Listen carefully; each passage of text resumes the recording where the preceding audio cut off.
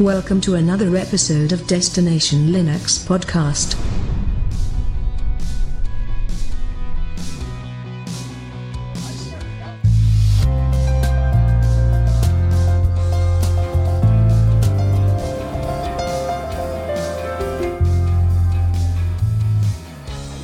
Welcome to episode 74. I'm Rocco, and with me this week is Zeb at home base, and we are joined by Michael and Ryan, who are at Self right now. That's right. Sitting alongside Noah. Noah Chalai, what's going on? Hey, not much. Thanks for letting me guest host with you guys today. Well, we weren't independently wealthy to come down and visit you guys, but we are so glad to get to talk to you. Noah, we appreciate you allowing us to talk to you today and use your equipment. So much appreciated. Not a problem. Yeah, I really appreciate the opportunity to be here. All right, so let's start with you, Noah.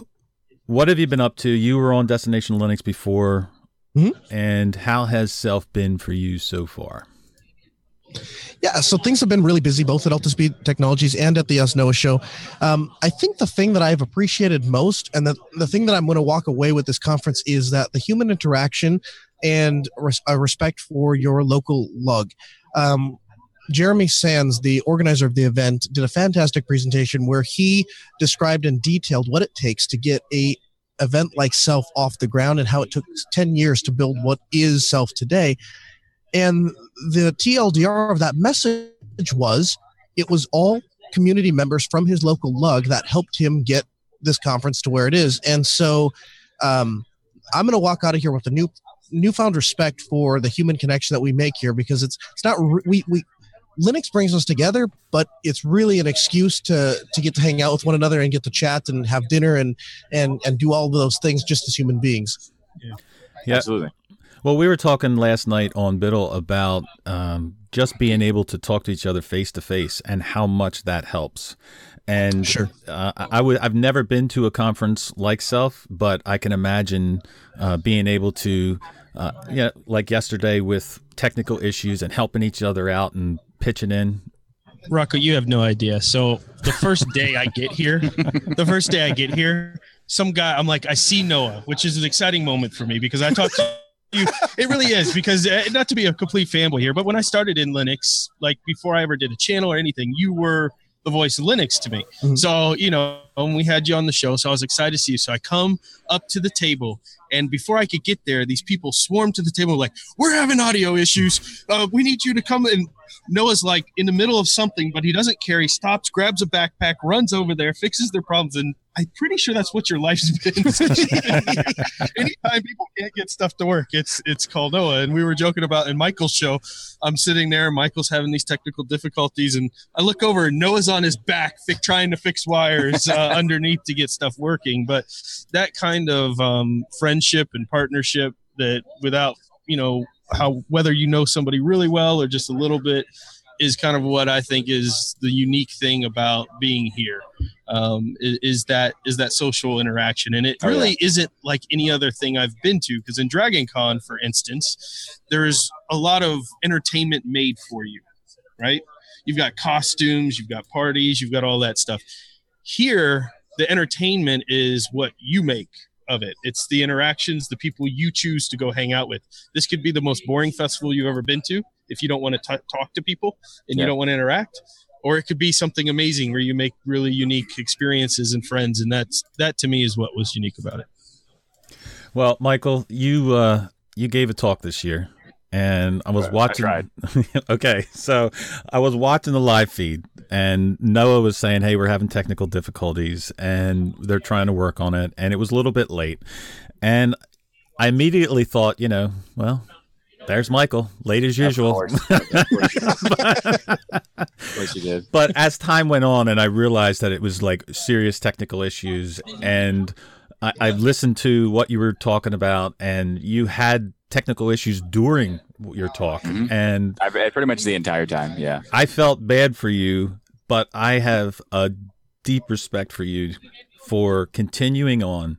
And no matter what happened, you still continued on and finished it. So that was pretty awesome. Yep. It was pretty awesome. And oh my gosh, were the odds stacked against you. So not only could he not get his, adapters and every cord in the place to work, but then the solution is somebody hands him a Chromebook. So it's crazy because he gives me a Chromebook with the developer mode of the Christini thing that has Caden Live running on the Chromebook. And it's like, well, that's cool. And I can't enjoy that I'm using this. I have to now try to figure out how to actually make it work for the presentation. So it was an experience. And there was a couple times during the talk where I'm trying to explain something. I was like, so when you hit the key that this Chromebook doesn't have, so never mind that one. Just imagine I clicked it, and then I'll move the mouse, and that's what happens. There you go. Yeah, I was listening to it. Just imagine these are actual clips.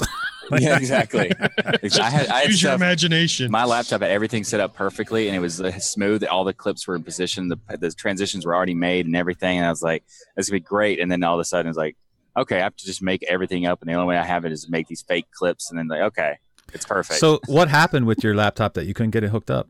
And there wasn't. It didn't support the projector. Wouldn't detect my laptop. I had a bunch of adapter options and did configurations and tried all kinds of things, and my computer would detect the projector, but the projector wouldn't detect the computer. So you just couldn't use it at all. So at some point I had to actually, in order to demonstrate something, I had to display a certain video.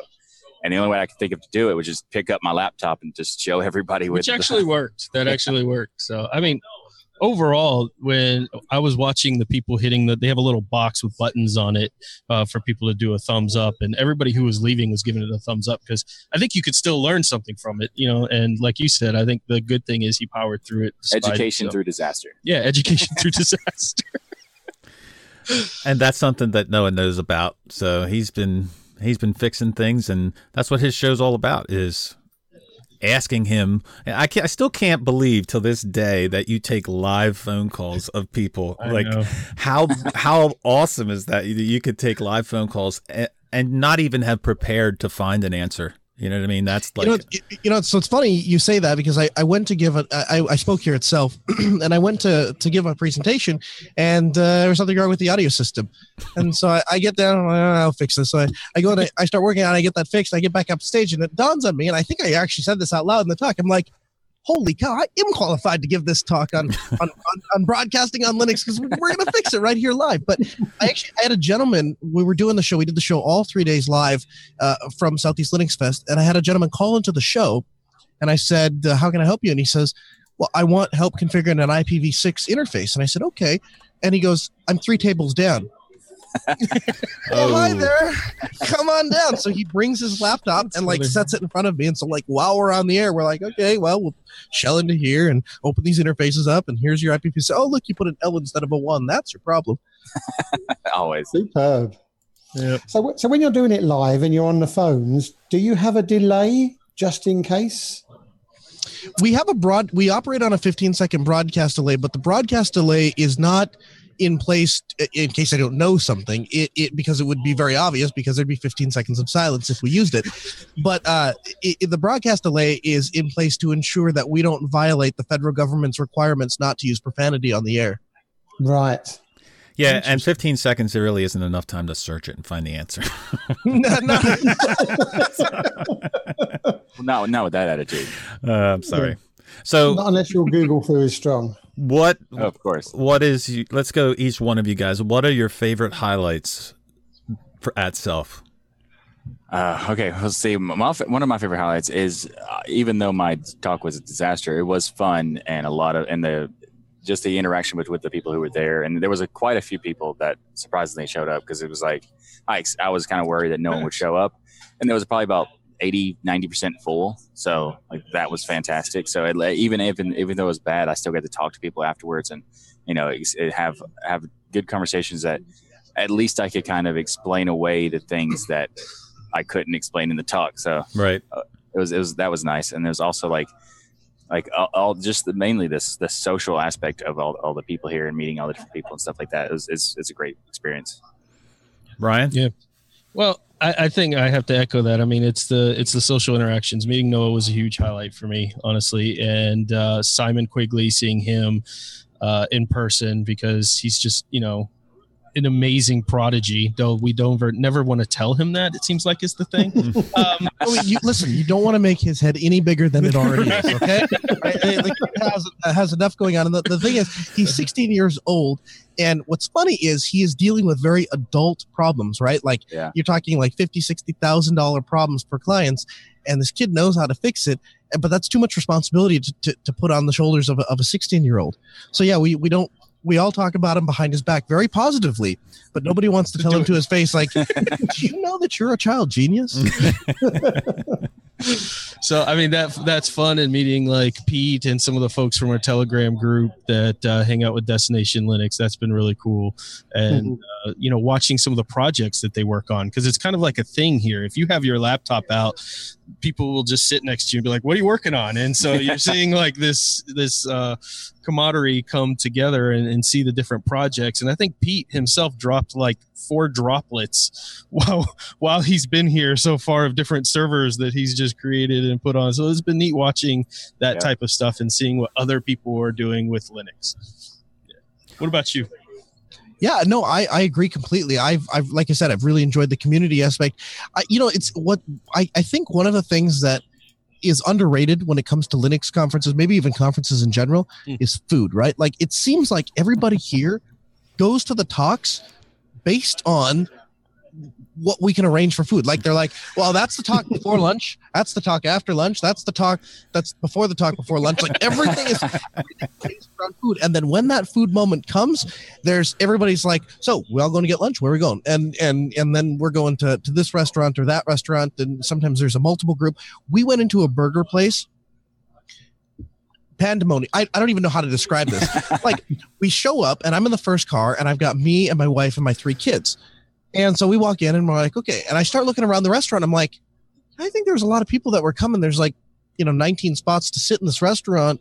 About 25, 25 spots to sit in the restaurant. And no, I'm saying it's like 19 spots and 25 people show up. Oh, yeah. 19 spots to sit in the restaurant. So I'm a little concerned. And then the first like real car gets here, or a truck gets here with people, and like 10 people come in, and I'm like, oh man, because there's other people in this restaurant. Right. Yeah. And the first 10 people come in and we're like, oh man. And the front desk staff, or the waitress or whatever, she's like, we'll push some tables together, it'll be okay. And I'm like, this isn't even half. Yeah. And then the next 7 people come in, and then the next 10 people come in, and then finally it's like we took over the entire restaurant. We have people with Linux shirts on and talking to Linux and talking to the waitresses about Linux. It's just great. But did you convert their restaurant to Linux? When they weren't looking, you we put Destination Linux stickers all over the place. Ryan, you better have handed them out everywhere. I thought, did you do good on your promise to actually apply them to cars in the parking lot? Well, we wanted to hit Noah's car specifically, and but he came out with a bat, and he's actually pretty scary with a bat, believe it or not. No, we didn't do that. Yeah, Zach likes it.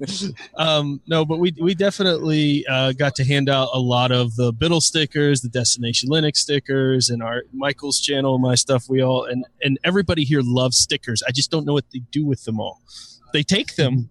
Where do they put them? So yeah, but there's a lot of booths here and people giving out stuff. But we've been able to hand out a lot of stuff for Destination Linux for those who are interested in it. It's been fun.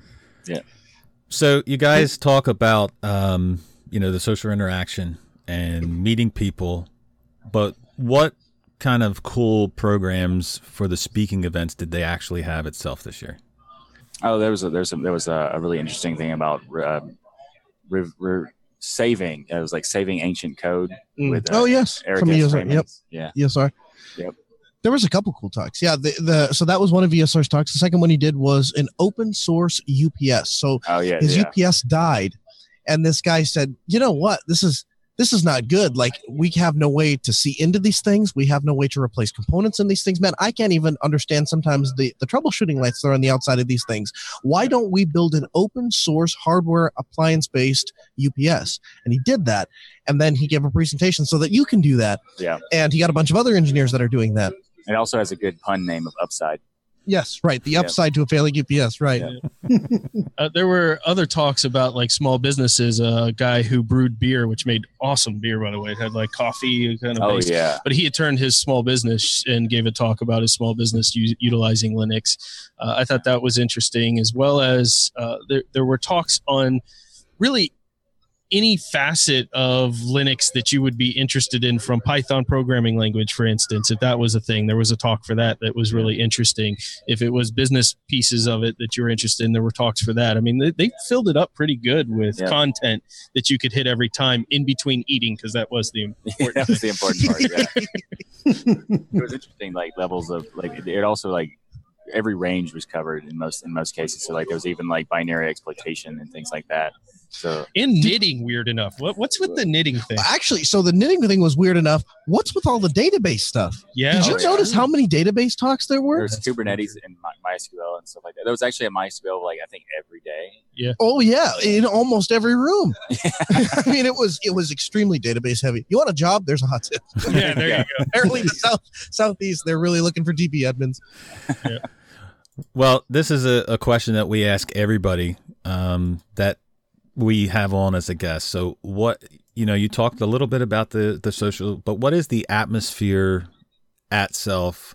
Is it casual? Is it crowded? Is it crazy? Is it laid back? What is the atmosphere there? It depends on the time. It's kind of like a combination of both. So I wouldn't say it's ever crazy though. No, it depends. Like when everybody is in the same like room, there's like sometimes there's like get-togethers, like the entire conference is asked to come and things like that, where it can get crazy. But like I think the most part about it is that it's like an organized chaos that is more socially like lenient to like do whatever you want.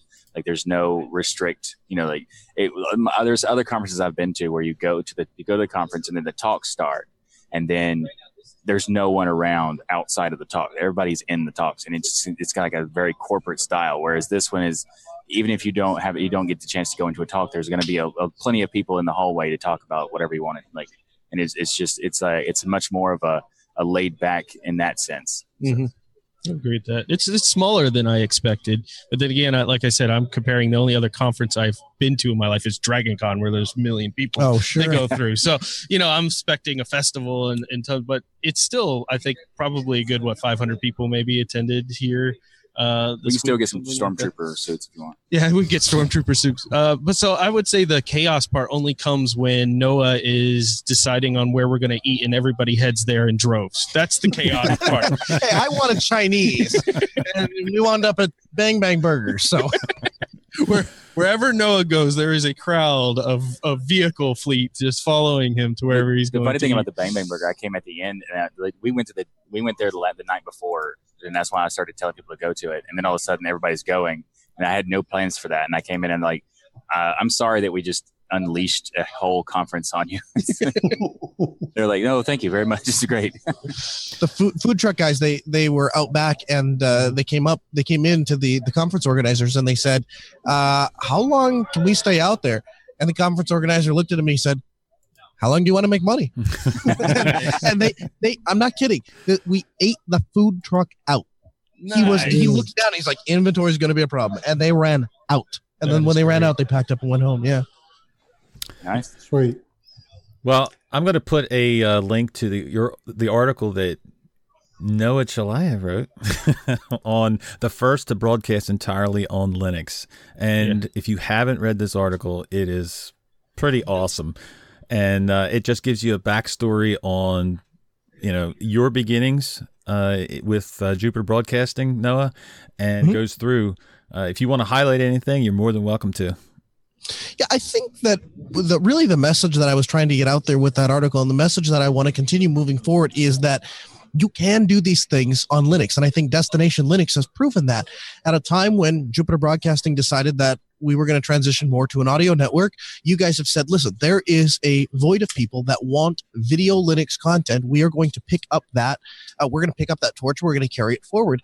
And I don't know for sure, but I would like to think that the example that we set by saying, yes, you can do that on Linux, started out by saying, let's try that OBS thing on Linux. Let's see if that works. And we've got an all Linux broadcast running here, and it works very, very well. And I think that if we can get that message out there, and we can get that to the next generation of people and the next generation of kids that come up and they start to associate with, Linux is absolutely a capable operating system that can handle those functions. You just have to have a willingness and a mind open enough to actually try it. Right. Well, I was a longtime listener of the Linux Action Show, and it was cool to see the back end story of what was going on at the time. Great article, and I love the comment here.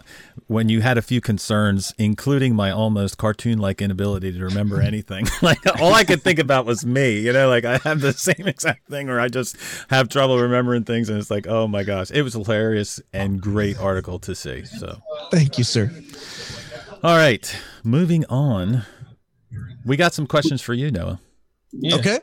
So I kind of got a glimpse of this because we were kind of getting the show set up, and I was really surprised. But maybe this is just kind of an alternate computer. But the question is, what distro are you rocking these days? Okay. And why is it GNOME? I love it. Wow, just cut right to the point on that one. So this is my computer, my personal computer over here. Okay. And if I don't get hung up on it, and as you can see, camera can see, Mm-hmm. see, it's running KDE. Nice. Okay. You gotta fist bump it. All right, fist bump on air. So what the reason for this is, and thanks to some gentlemen last night, I now have the perfect story to illustrate why this computer exists and why it's here and why it's running the way it is. Last night at about 2 a.m, I came out of one of the conference halls, and I see a bunch of childlike men snickering and grinning as they are clouding around my broadcast machine. And as I approach closer, I notice they have stickied the Apple logo that they had crudely colored out like a child on a piece of notebook paper and taped to the back of my computer. On the screen of my computer, I noticed Mac OS was installing. Oh and over at the side, they had taken pictures of where they had previously installed Windows 10. Oh my God. So the fact that this machine is continually tampered with now turned out to all be a joke, but the fact that this machine has to remain on and working, and by that nature, I can't lock it, nor can I secure it. I have to assume that people are going to go through it and play with it and destroy it and demean it and me, Twitter and everything else. And so I just threw stock Ubuntu on there, which happens to be no, that was not without any problems, right? Like right before we got on the air, I was critiquing GNOME's notification system. Yeah, the stuck icons and stuff. But what I was funny about you telling that story is while you were telling it, Simon almost choked on his food, and he goes, "That's me. That was me." So we know who's guilty here. Like, it's quite obvious when he can't even eat his food because he's laughing so hard. There may or may not be Twitter evidence of this. Well, that was interesting. I was surprised to see the GNOME. With KDE makes more sense now. So you're Ubuntu all the way right now. I am at the moment. Yes. Nice. Interesting. So speaking of all the possible distros, there's been a lot of the past couple months or so. There's been tons of new releases like OpenSUSE, Fedora, and even of course the new Ubuntu's and stuff. Is there any of them that stood out to you as like, I got to try it even for a little bit? It's too compelling. No.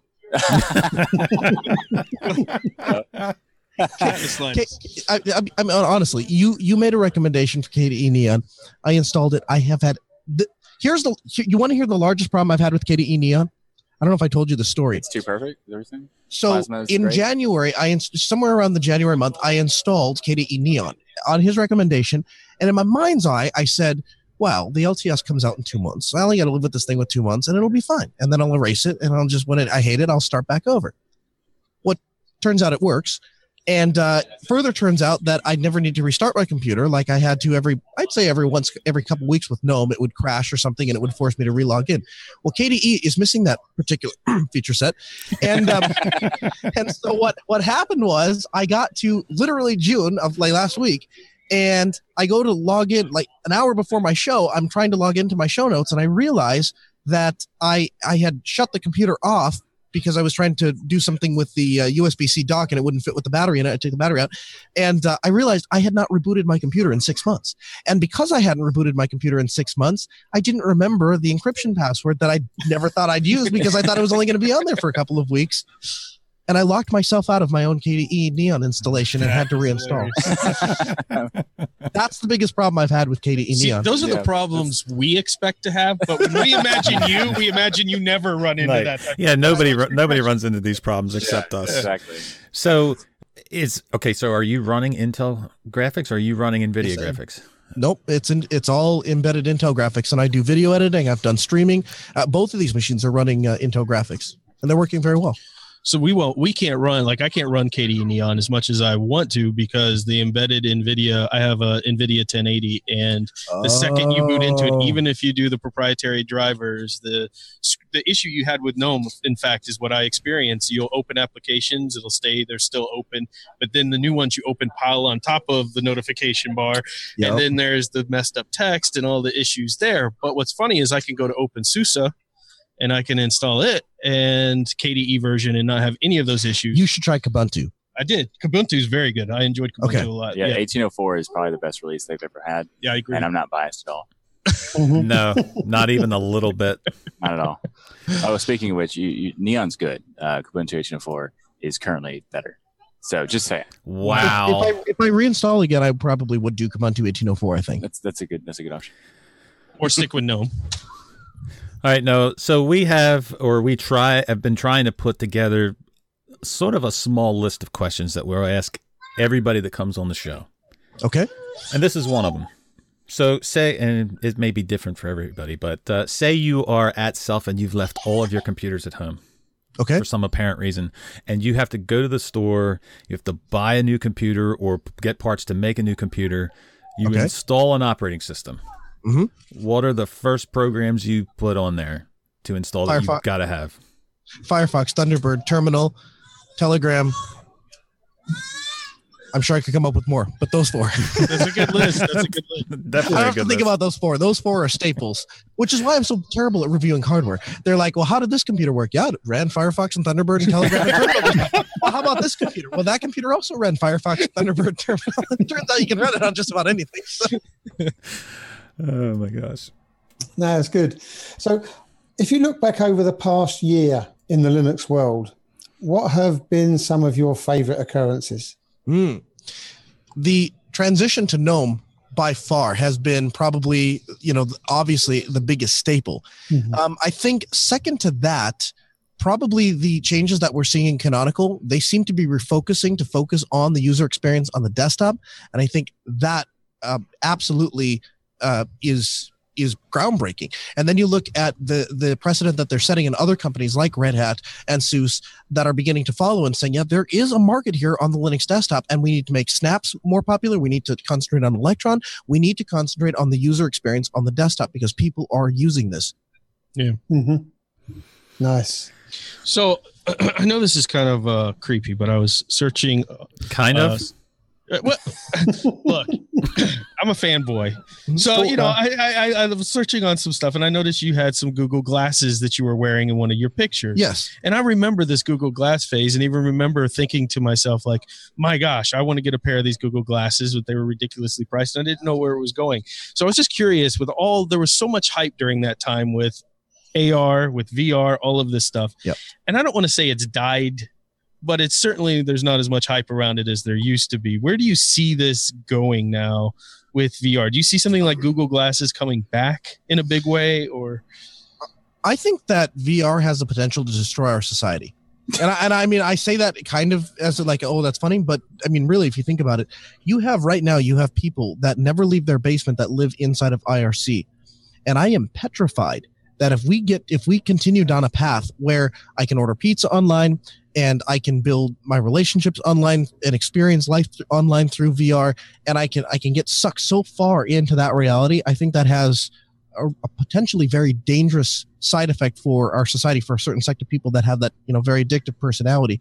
The second thing I see is I watch these devices that come out almost as gimmicks, and they get turned more into appliance useful devices. And typically that means stripping down features, getting to what people actually want. The truth is, nobody actually wants a live streaming camera and flashy notifications about here's what's interesting in this area, right? No, we don't want any of that. Right. When somebody calls our phone, we want to see, is it my wife or is it that random guy from the office that calls me every 15 minutes? Though we don't want to, we want to see the text messages from certain people, not from other people. Right. We want to see driving directions if we're about to miss a turn, or maybe we get a heads up notification if we're about to get into a car accident. I think as the connectivity for those devices increase and we wind up on 4G LTE, those kinds of things, I think we'll ultimately get to a point where that technology becomes less gimmicky and far more useful. Mm-hmm. So you still see the viable market here for it. Obviously, there's some fears. This is kind of like the discussion with artificial intelligence, that at some point we're going to have some potential laws or rules around this stuff because it's going to affect society in a big way. But you think it's going to come back and it's going to be here. Yeah, I think that you see this all the time with technology. I think we saw X10 come. It was a bad science project. It was fun for those of us that were geeking into it at the time, but there was no real place for it in mainstream household. And then we watched home automation come back in a big way and refined itself and become standard. I think we saw the same thing with the global positioning system. It started out where you could get coordinates and you would plot a line from A to B, and that was good enough because that's what the technology was capable. And then we watched it, but it wasn't useful for the average person. And then we watched it reinvent itself into what now everybody just calls Navi and takes for granted. Yeah. And I think that you watch technology do that. And I think VR and augmented reality are very much going to be the next step in that. VR is going to be useful for experiencing and living someplace else. Maybe it's telemedicine, or maybe it's, remote entertainment. Can you imagine? Here, I'll tell you what, I'll share with Destination Linux my $1 billion idea. Oh, finally, Rock. Awesome. Let me hit record. Anybody who does this will make the first. You'll be a billionaire. Okay. All right. 3D, or not 3D, but VR sports. The first person to get cameras all over the sporting arena so that you can go to watch the I don't follow sports, but the NFL game that happens in the February Super Bowl. Super thing, when you go to the Super thing, the Super Bing Bang Bowl, the first person to get cameras all the way around there so that you can put this VR set on and you can just sit down and you can look around and watch the players and maybe hit a button and all of a sudden you go to the other end of the court. The first person to do that is going to be a billionaire. Yeah, I think you're right. That's the future of VR and augmented reality. Yeah, I think it's going to come in a big way. And it's funny because the Google Glasses came out so early. And so it was funny seeing you have a picture with you having them. So did you actually have a pair that you walked around with? And what was your feeling of them at that time? Like, did you say this thing is totally not ready, or, oh my gosh, this is going to change everything? It's an interesting hybrid between the two. So at first I was just flattered that Google wanted me to try their glasses out. So I thought that was pretty cool. And they flew me out to California and I got to go visit their campus and they said, here's how they work. And I was, oh, that's cool. But after that, I define my life from before I had glass and after I have glass. And there are certain fundamental things in life that you take for granted that you don't even realize you're taking for granted until they're gone.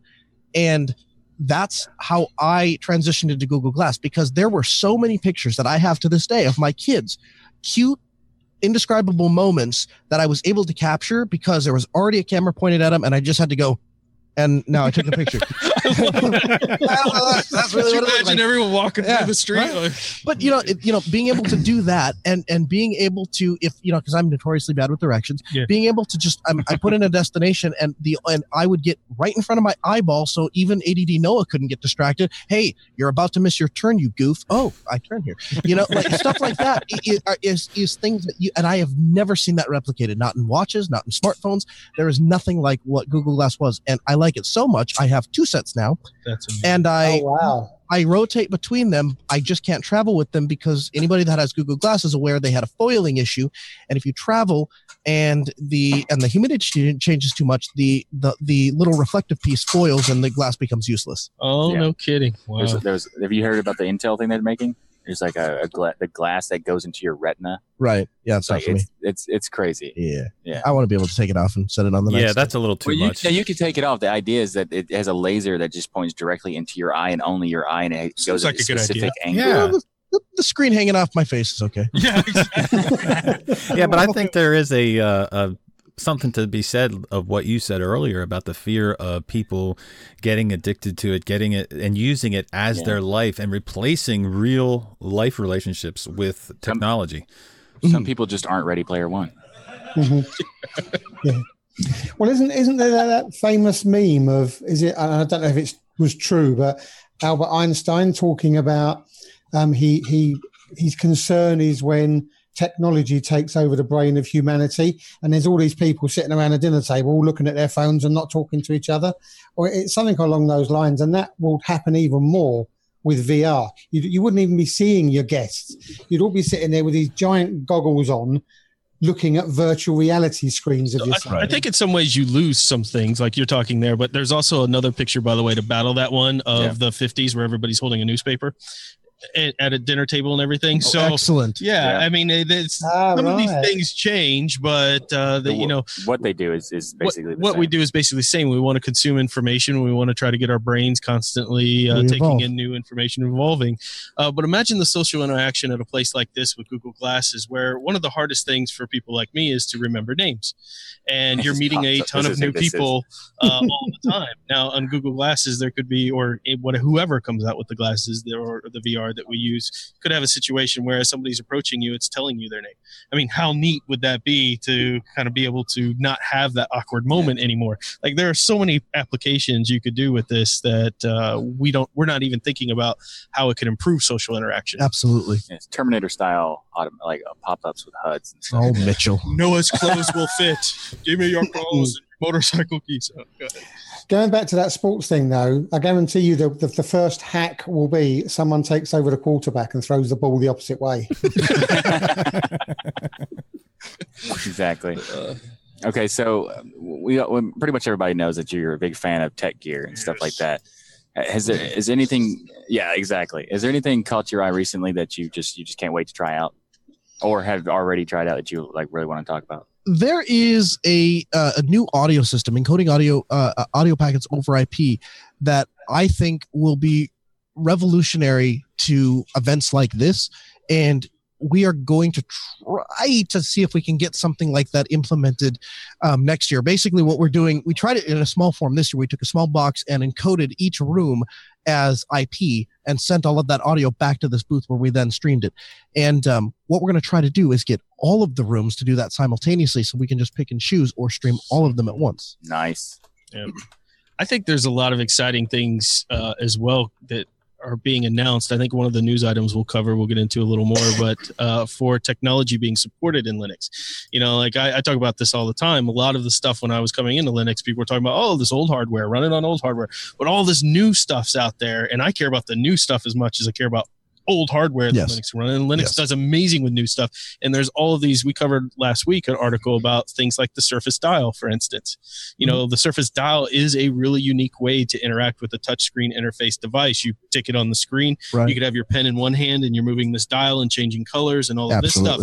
Who would have thought this would work on Linux? Well, Linux people, because now it's in the kernel. So that's just the awesome tech I think that's coming out too. That's going to be really cool. Absolutely. Yep. Well, one of the things down at Self this year was a talk, I guess, about ham radios. Yes, the DMR talk. Yeah. So, Noah, did you listen in on that? Did you get it? What is that all about? What is this whole... So it's interesting. So we anchored coverage of the entire event and picked different talks. And usually we would introduce the talks, we'd go to the room, and then I would scramble like a madman to get a bunch of other things done in between so that nobody would notice that I was fixing things and keeping everything up and running. That was the one talk where I looked around and I'm like, everyone leave me alone. I listened to that talk from start to finish, and then I went and talked to the guy for another hour after that. And then I went back and ordered all of the stuff that he has and upped it to the single day Prime thing. So it's going to be here on Tuesday.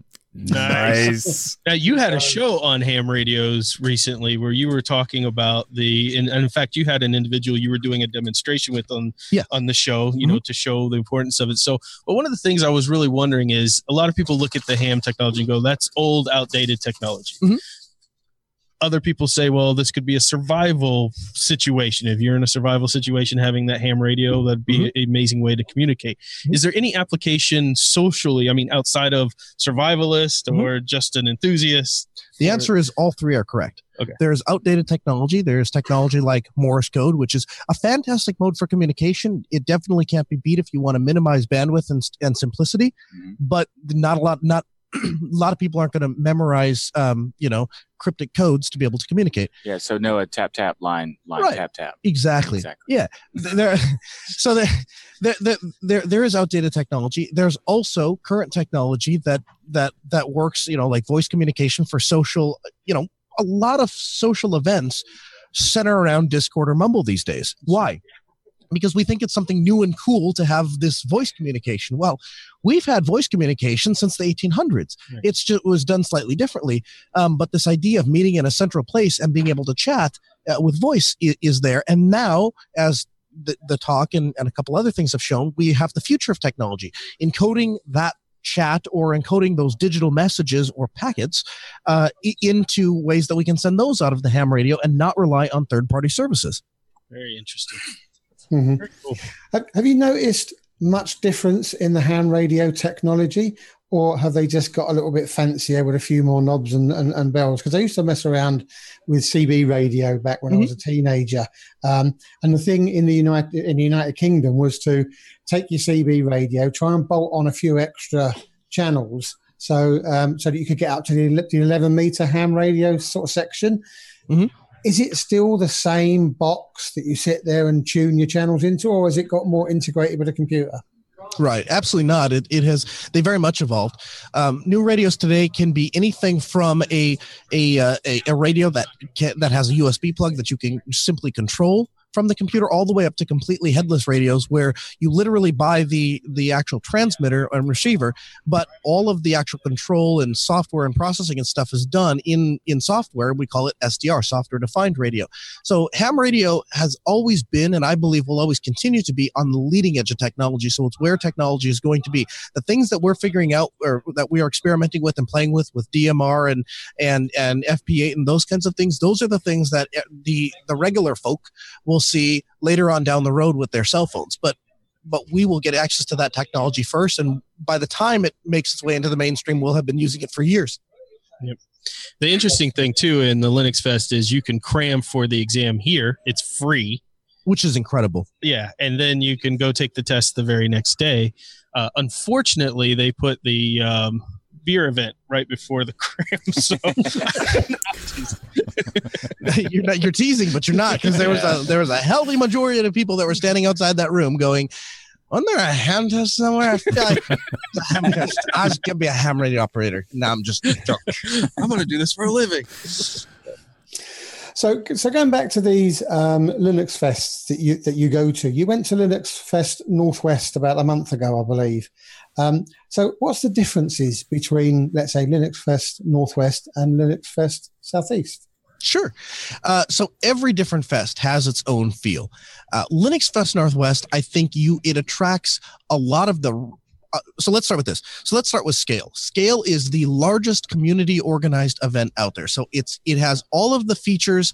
It attracts all of the same vendors as the Linux cons of the OSCons, except everybody at Linux Fest Northwest isn't running, or everybody at Scale rather isn't running Macs like they are at LinuxCon or OSCon. They're there because they really care about the community and the technology. It's not so much a profit or a business thing.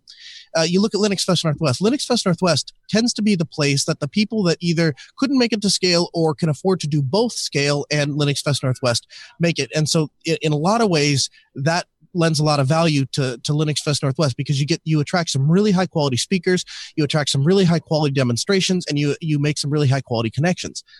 Southeast Linux Fest, obviously in Red Hat's backyard. Red Hat has a presence here. Linode was kind enough to sponsor. There's a lot of decent sized vendors that come out here to demonstrate. But I would argue, and I think Jeremy said this point blank in his presentation, they could do it without the sponsors if they absolutely had to. We wouldn't have as nice of a venue. We wouldn't have as nice of food, but we'd make it happen and we'd still have fun doing it. And that's because the heart of Self has nothing to do with money, has nothing to do with business, has nothing to do with sponsors. It has to do with the community and the people that are here. And so when people ask me, should I go to Self? Well, it depends. What do you expect? Do you absolutely have to learn something, or do you absolutely have to have, the best keynote address, or the most prolific speaker in the world on Linux? Does Linus Torvalds himself has to come and address you? Is that the kind of event you're looking for? Or can you settle for us normal Linux folk? And if the answer is the latter, you're in for a pleasant surprise, because there was a gentleman, he was sitting in one of the talks and he looks over and he's like, so, what do you do for a living? He goes, I maintain a little database project of mine. He goes, oh, cool. What's the name of it? Oh, SQLite. You know, and that's the kind of, and the guy is super humble about it, but that's the kind of people that you run into. You run into these people that are huge movers and shakers of the community, and it seems like you can't turn them away. During this very broadcast, if you actually watch the video carefully, you can notice if you notice my head's kind of looking around and falling around, that's because ESR came over here for an interview, sat and waited for a little bit, and then I guess he decided I was taking too long, so he took off. So I'll have to go find him later to get an interview. But not only did I meet ESR, he's coming to our booth to chat. Mm-hmm. Yeah, that just does not happen at other conferences, and there's no substitute for it. If there's, to my dying day, I will be at Self every single year. Wow. Mm-hmm. Nice. That's awesome. Absolutely awesome. So do you feel like, well, I guess you really answered this question already. If there's one Linux Fest people have to attend, Southeast Linux would be the one you would recommend. It'd be really hard for me to say that between Self, Scale, and Linux Fest Northwest, Scale, and Self, and I would only be able to answer that if I knew what they were looking for. Gotcha. Well, actually, I guess I kind of have to change my answer. So, I got hired by Self to be AV fascist. That's, I think, my official title. So they do an interesting delegation here. The lead fascist or the lead masochist delegates out to the individual fascists. Now, the advantage to doing that and it being a fascist regime is if I say this is the way something's going to be as AV fascist and you come and complain and say, well, I don't agree with Noah, Jeremy throws his hands up and says, he's a fascist. There's nothing you can do about it. The way or the highway. So that's the advantage of it. But I'm going to be in charge of all of the media next year. And so awesome. I'm going to be taking on a much different role than I've had in the past. And so I guess from that perspective, I have to say, if you're going to attend one event, it better be Self. There you go. Because you're going to pretty much ban Rock Band mics, right? Yeah. Oh, no, for sure. No, we're going to use, I was thinking we'd actually use like iPhones. And we'd have iPhones and then we would just FaceTime back to the booth. I love it. That's brilliant. Then we could have like an iPad. We could just hold it over. It's the best event ever, practically. I think so. We'll even put the iPad on a slider, you know? Now we go over to Michael. Shh. But if it doesn't have a Rock Band, I can't use it automatically. Yeah. But this is technically, let's call this a Rock Michael, Band. maybe we'll get you a Windows computer and you can install Kden Live on that. Wow. It'll be a disaster just like earlier. Just like the last time you tried to put Kden Live on a Windows computer. So you've been doing the live stream for Self. The southeastlinuxfest.org/live was the main thing for the conference. Mm-hmm. Could you tell us a little about the hardware and the infrastructure that you had to build to make that happen? Yeah, for sure. I hope I don't drag your audience down into the weeds with this. If you like audio, you'll appreciate it. But essentially what we have done is we have taken the talks and we encode that audio over IP. We send it back to the booth to another device that receives that audio. We then take that audio, put it into a mixer, add music and introduction. So I can say, we'll go now to the Oracle Ballroom. Here's so-and-so. Here's Michael Tunnell presenting on Kden Live, maybe. And then we turn Michael Tunnell up and then we turn us down. And then from there, that audio is going into another box, which is getting sent back to my studio in Grand Forks. It's going into a audio processor and getting compression and EQ and all of the things to make it sound as good as humanly possible. And then we send it out to AskNoahShow.com, jblive.tv, and southeastlinuxfest.org/live. And everything up until that very last step where we're streaming to your computer is being done with uncompressed PCM audio. So that means it is pure unadulterated audio. It's an absolute perfect representation of what we started with. And right, so like a Rock Band mic. I would say it's not quite to the quality of a Rock Band mic. Okay. But we're getting very close. Like we're in the same sphere, Michael. I would say that it's kind of like, like the rotten banana that you use for banana bread compared to the nice ripe one. I would say they're both bananas though. It's close. Yeah. Technically. But yeah, so we're able to do that with pure uncompressed audio. And so what that means is we are delivering, I would argue, the highest quality content of any conference out there at the moment. It's really cool to come see this setup. And one of the first days I was here, I was sitting on the side of the table because he's always surrounded by people. And so I was kind of like making my way in, and I start writing down his equipment. And he's like, do you want me to just give you a list of everything I have? You don't have to sit there and like sneak the equipment. I'm like, oh, busted. All right, great. No, but it is really cool to see the setup and everything you have. And then, of course, the second we started talking about audio, you start pulling out this box, this awesome box of the wireless transmitting device. The VIA. Yes. You want to grab it? You want to see it on camera? Yeah. It's front box, Michael, the front Pelican case there. This is so cool. So basically what I was trying to say, the problem is I love doing broadcasts. I love doing Linux content. I do as much of it as I can get my hands on it, as much as people give me airtime for. But what has become the problem is I have a day job and I have clients that expect me to do work or something. Yeah. And so they call me, they call me with these pesky little problems and expect me to solve them and try to give me lots of money to fix them. And I'm like, don't you understand I have a free show to do? and so the solution to that has been a product from a company called Thailand called the VIA. And what this is like it's God's gift to broadcasters. So it has 3 microphone preamps on it, a built-in headphone splitter. Every host gets his own cough button, his on-off button, and a talkback function so he can talk to the other hosts without it going out over the air. So I can say, hi, Mitchell Tunnel. And then we send out over 2 bonded 1 gigabit wired Ethernet links. And basically what it's doing is it's sending 2 RTP streams back to the studio.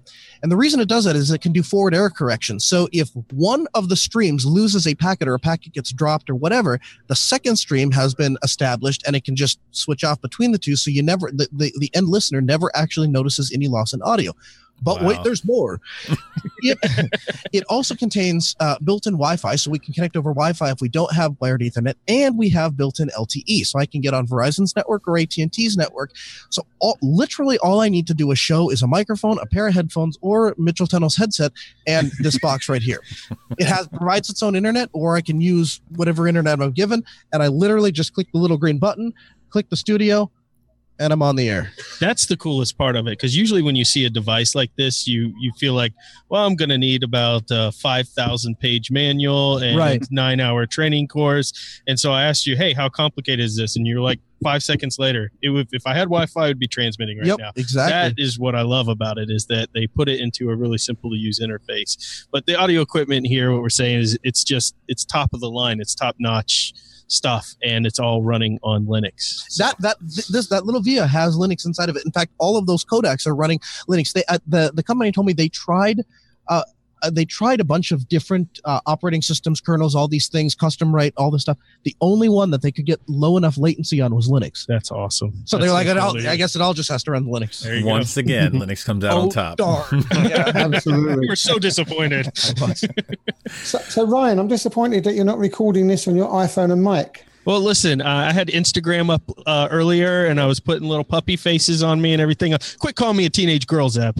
I haven't needed to. In fact, I think, Noah, last time you were on the show, you talked about one day you want to go around with a camera to show everybody what self is like or something, but you never do, because then you don't get to take it in. And that's kind of how I felt about my original plan, was to go around and kind of record all of this stuff. Oh, yeah, right. But I felt that plan went out the window the moment you got here. Yeah, and then you're just like...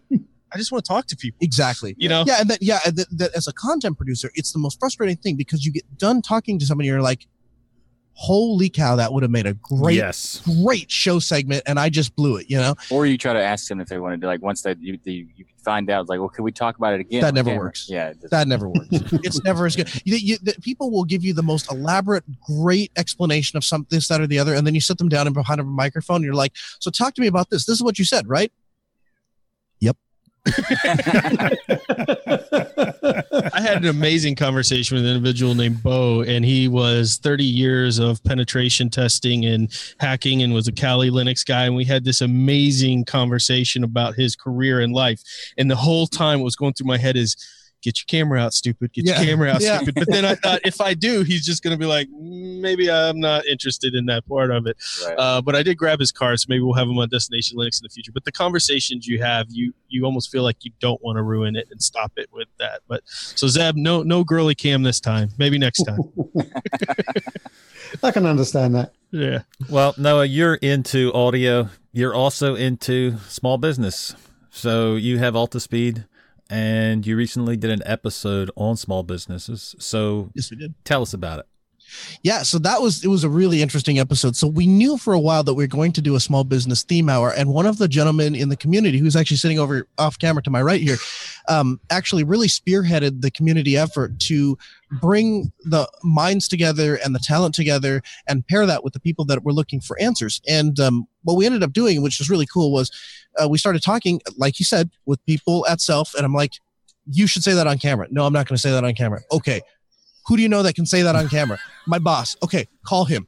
So this is, I don't know, 45 minutes before the show. And he's like, here, my boss is on the phone. And I'm like, well, I can't put your boss on the air through your cell phone. So have him call my studio and then we can talk. That's how talk radio works. But I have to go get on the air because we're on the air in like 6 minutes. So just if I see him, I see him. And sure enough, the guy calls up, and this guy, Keith Perry, absolute gold. I mean, the guy has run a number of different businesses throughout his life, and being able to just spend 20 minutes on the phone with him, I feel like I just have a bunch of new ideas and a bunch of different ways to approach small business. It's absolutely fantastic. And then, of course, brought Chris DeLuca, community member that had been spearheading all of these small business efforts, and he shared some tips and tricks with us, and also created a small community in Telegram for people to kind of center around, not affiliated with the shows or anything like that, but just he wants to be there to help other people and then learn from those that know more than he does. It's awesome. Nice. So are you seeing small businesses more interested in running Linux, or do you have to guide them along, or what's the deal with that? Right and left, Rocco. I mean, you go and talk to some of these people and you say, listen, what are you trying to accomplish? And they say, I want to get this business off the ground in the most cost-effective way possible. What software, what technology, what techniques can I use? And then you hand it to them, and they're like, man, this got me off the ground. And you talk to Jeremy Sands. Jeremy Sands is the head of Southeast Linux Fest. And in his keynote address last night, he said, the reason I started Southeast Linux Fest, the reason I funded Southeast Linux Fest out of my pocket for so many years, is because I put food on the table because of Gentoo, PHP, and Nginx, Interesting. and MySQL, and because of those projects, that is fun. That is the only thing, the only tools I need to do my job, and that makes me a very healthy income. So this is my way to give back to those that made those tools possible. And I am exactly in the same boat, and I'd be willing to bet each one of you are too. We're all been helped and lifted up by the Linux community, and so we all have this need and desire to give back. Yeah. Mm-hmm. Yep. Absolutely. And Yeah. I think helping small business, I love the idea of a small business segment. I grew up in a small business. My dad launched a small computer store. For a while, he was a programmer, and he just would stay in his room all night long with Tums bottles everywhere, writing software. And we were struggling to make it. And then one day he got big contracts with county and all this stuff and started writing major software. And then we eventually went to a store where we started selling hardware. So as a kid, starting at 13, I started working at the hardware store, but we didn't have the advantages that big businesses had, right? They get all kinds of special cuts and treatments and things that can happen. And of course they have money, which a small business doesn't. Right. So you can afford all the expensive software and all of that stuff. Having these, the ability to show a small business that there's this stuff out there. And by the way, it costs nothing. And it can completely do things from like tracking customers, inventory, sales, all of that stuff is capable and out there, is a game changer, because now it allows people to compete with a big business without the big pockets. That's huge. Right. Absolutely. Yep. Yeah, it's cool. So obviously Self is all about meeting people and having these interviews and having these chats. And thankfully for us, Noah, you've been able to record several episodes. But when are we going to be able to have a gorge on these episodes? When can we all just sit down and watch them? When are they going to come out? Sure. So the Ask Noah episodes are out. You can download those at podcast.asknoahshow.com. Those have been released. Every talk at Self was recorded. Now, there were some audio issues, had nothing to do with Linux, but there were some audio issues from people inadvertently turning volume down and whatnot. And so not every one of the talks came out, but the ones that have come out will be published on the Southeast Linux Fest YouTube channel. And I would assume that those will be posted very quickly. It is also possible, and I haven't talked to Jeremy about this yet, that may now fall under my domain as lead AV fascist. And if it does, I will have those out within a day. As soon as I get permission to post them, because they are actually all sitting on my machine. As soon as I get permission to post them, they'll be posted in 24 hours. Otherwise, he'll post them when he has time. The self videos aren't there's a document on the website that says something like if you do the remote viewer thing, you get them immediately, but then otherwise it's like a month or two or something. Yeah, but I don't think they're intentionally waiting for a month. I think the month is Jeremy doesn't think he's going to have time to post them. So if he already asked me to post or to post some of the older videos that they have. So if he tells me when you get done with the older ones, then start on the new ones, I'll have it done in a day or so. Okay, cool. I can't wait to see what mine will look like. Well, so yours won't look like a whole lot because it wasn't. I don't know that it was capturing much. And the bigger problem is really what it'll sound like. Well, actually, we know what it'll sound like. Here's what it'll sound like. Y'all ready? Yep. Yeah. So I think that's a pretty good representation of what your video will come out like. But that's only like the last 25% of it. Like there's a little bit where their battery was still alive. And so just cut in it. Yeah. So this is like that. Wow, It'll just kind of really great. This is much. Yeah. This is the very interesting part. Absolutely no. This is perfect. Well, it has been an awesome chat. I wish I was there and joined it with you guys, but you guys enjoy the rest of the day. We have to let Noah go, or we would sit here and talk for another hour. We could really. Mm-hmm. We abused him last time, if you remember. So it's good that we end early. So maybe he'll come back again. He's like, I'm giving you one more shot. I would be honored and thrilled to come on the show anytime. I'm very thankful for the opportunity to be here and to chat with you guys. Awesome. And it was great to meet you in person too. Yes, definitely. Yeah. That was a big highlight for me. So thank you very much for having me. And let me know when lunch is. All right. So AskNoahShow.com is Noah's website. SoutheastLinuxFest.org is the website you can go to check out more. Thank you to everybody at Self, the organizers behind it. All of it is much appreciated because otherwise this wouldn't be possible. Yep. All right. Everybody have a great week. And remember, the journey itself is just as important as the destination. Thanks, everyone. Bye. Thank you for listening to another episode of Destination Linux Podcast.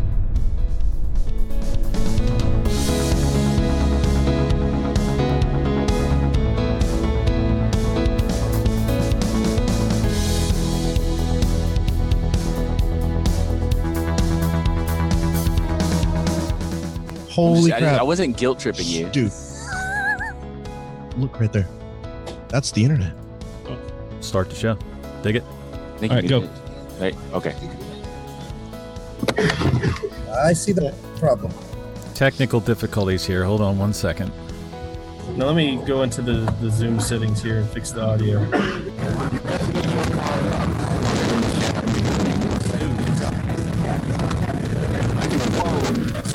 Bad audio feedback.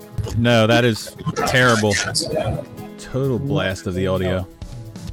But Price still sounded better than Michael's mic. Oh. Can you hear us now? Yeah. Yep. Nice. Now we can hear you good. Now we have Mega Stereo Sound. Yes. I love it. We're live. Yep, I've got you now. Destination Linux.